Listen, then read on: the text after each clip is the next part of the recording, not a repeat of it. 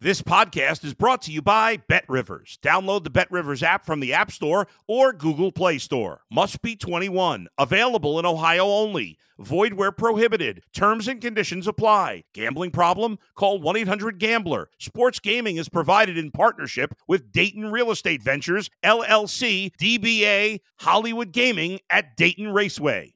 If you're a tennis fan, you'll love Betting Weekly Game Bet Match on the BetRivers Network. Whether you're a bettor or just love tennis, you'll enjoy the in-depth analysis each week of the tennis calendar. Subscribe to Game Bet Match today from your favorite podcast provider.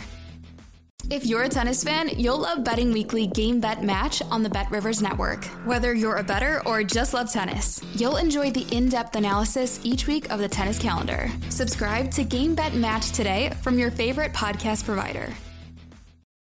You're listening to Sports Bettor's Paradise on the BetRivers Network. All right, Jimmy Ott along with Bruce Marshall, executive editor of the GoldSheet, or otherwise known as MACtion Captain. Come on, Brucey. How about it? 7-3 in MACtion so far. Nobody gives us an angle like you do on Tuesday, Wednesday night midweek football. Why do they have to wait till November to put these games on at midweek? I wish they would have started this back in October, but baseball and all was going on. Better late than never. You know, this is the last week of this stuff. Next week, there will be some games Thanksgiving, Thursday, and Friday. But let's enjoy it while we can. We still got 2 nights of MACtion here in midweek. And let's start with the first one. Tonight, 7 o'clock Eastern kickoff on ESPN2. You got 2 games tonight and then 3 games on Wednesday night. But Ohio, and we were wrong because the first year after Frank Solich was not good in Athens, Ohio. But, man, they are really good. They are on a roll. They are winning. They are covering. They are 5-1 now against the spread after an early – 5-1 in the conference play after an early conference loss. And, they lost their first MAC game, and now they've won 5 in a row.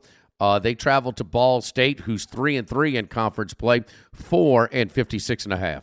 Yeah, and depending upon that result of the Bowling Green game, which we'll talk about in a second, which also goes on tonight, the right combination would secure a spot in the MAC title game at Ford Field in a couple weeks for Ohio U, and would have it win the MAC East. So they can wrap that up tonight with a win here in Muncie, which I think they'll get. I mean, like you, Jimmy, I admit, I think we underestimated Tim Albin here, and this team looks a lot like the Solich Ohio teams when last year didn't, and that was sort of a late change to Albin before the season when Solich had to step down last year, although Albin was on staff. But they knew something at Ohio. I mean, he wasn't hired as an interim. They gave him a 4-year contract right off the bat. And because he had been with Solich for many, many years, even back to Solich's days at Nebraska. So now they've got a very familiar look.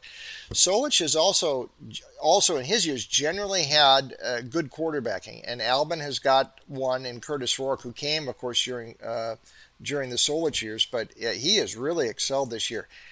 He's a dual threat, but really good through the air this year. 24 touchdowns, only 4 picks. So he has not been making many mistakes. And we talked about that recent stretch. That one lost to Bowling Green, but since then they have been rolling. They've won 6. They've won 5 in a row, covered their last 6. So they are the hottest team in the MAC right now, certainly in their half of the league. Ball State just doesn't have enough offense. They're scrappy, and Carson Steele is an awfully good running back. He's nearly 1,300 yards this year, but he's about it for the offense. Paddock, the quarterback, has been erratic. I think Ohio gets there tonight. Let's ride the Bobcats all the way through to Detroit.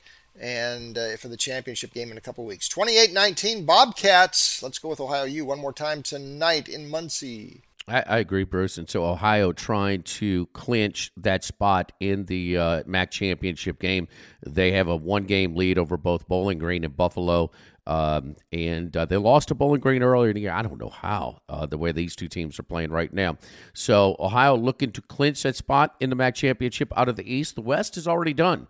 Toledo has clinched that spot in the Western Division. They have a 2-game lead over Eastern Michigan, Ball State, and Central Michigan, and win a tiebreaker against all of them. So will they kind of play around with this one? I don't know. 16-50.5 against Bowling Green. Talk about Bowling Green. They were good off to a really good start, but they have faltered as of late, including getting destroyed by Kent State last week at home, 40-6, where they were a slight favorite. So Toledo, 5-1 in the league. Bowling Green, 4-2. 16.50.5. 7 o'clock Eastern kickoff on ESPNU. Yeah, everything you say is true there, Jimmy, including the price here in this game, which is up there in the mid to high teens.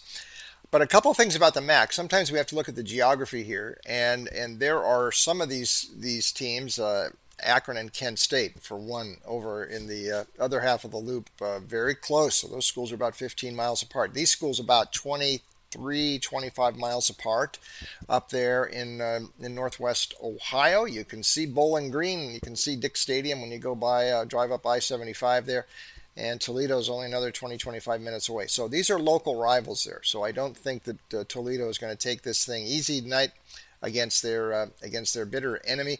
You mentioned Bowling Green having a tough go of it last week. They did. They got blown out in that game by Kent State. The problem they've had in recent weeks is not protecting Matt McDonald, the quarterback. Sacked 15 times the last 3 games. He just has had nowhere to go. And especially last week, and the offense just really lost continuity last week. They could still get bowl eligible. They may have to wait till next week, I think, to get that win to get them to 6. They won't get it here. Toledo, like you mentioned, last week sewed up its half of the loop. Interestingly, and good for Toledo, Daquan Finn, their quarterback, who missed the previous game against Eastern Michigan, did come back last week and had one of his best games of the year, over 300 yards passing, 3 touchdowns. I think this is a spot here for Toledo where they won't ease up, because this is a team they like to beat, and this is a beatable team. 34-13, Rockets, they fly past Bowling Green tonight, and in combination of results that would also give Ohio the championship in the east half of the loop if Toledo can win this one tonight. Yeah, we saw the line jump up right before kickoff last week when Daquan Finn, it was known that he would indeed start. He threw for just over 300 yards and 3 TDs in that win. They did not cover with that inflated line, but they did get the win. Toledo and Ohio, Bruce's Tuesday night MACtion picks. Bruce Marshall, I'm Jimmy Ott here on the Bet Rivers Network, the Sports Bettor's Paradise.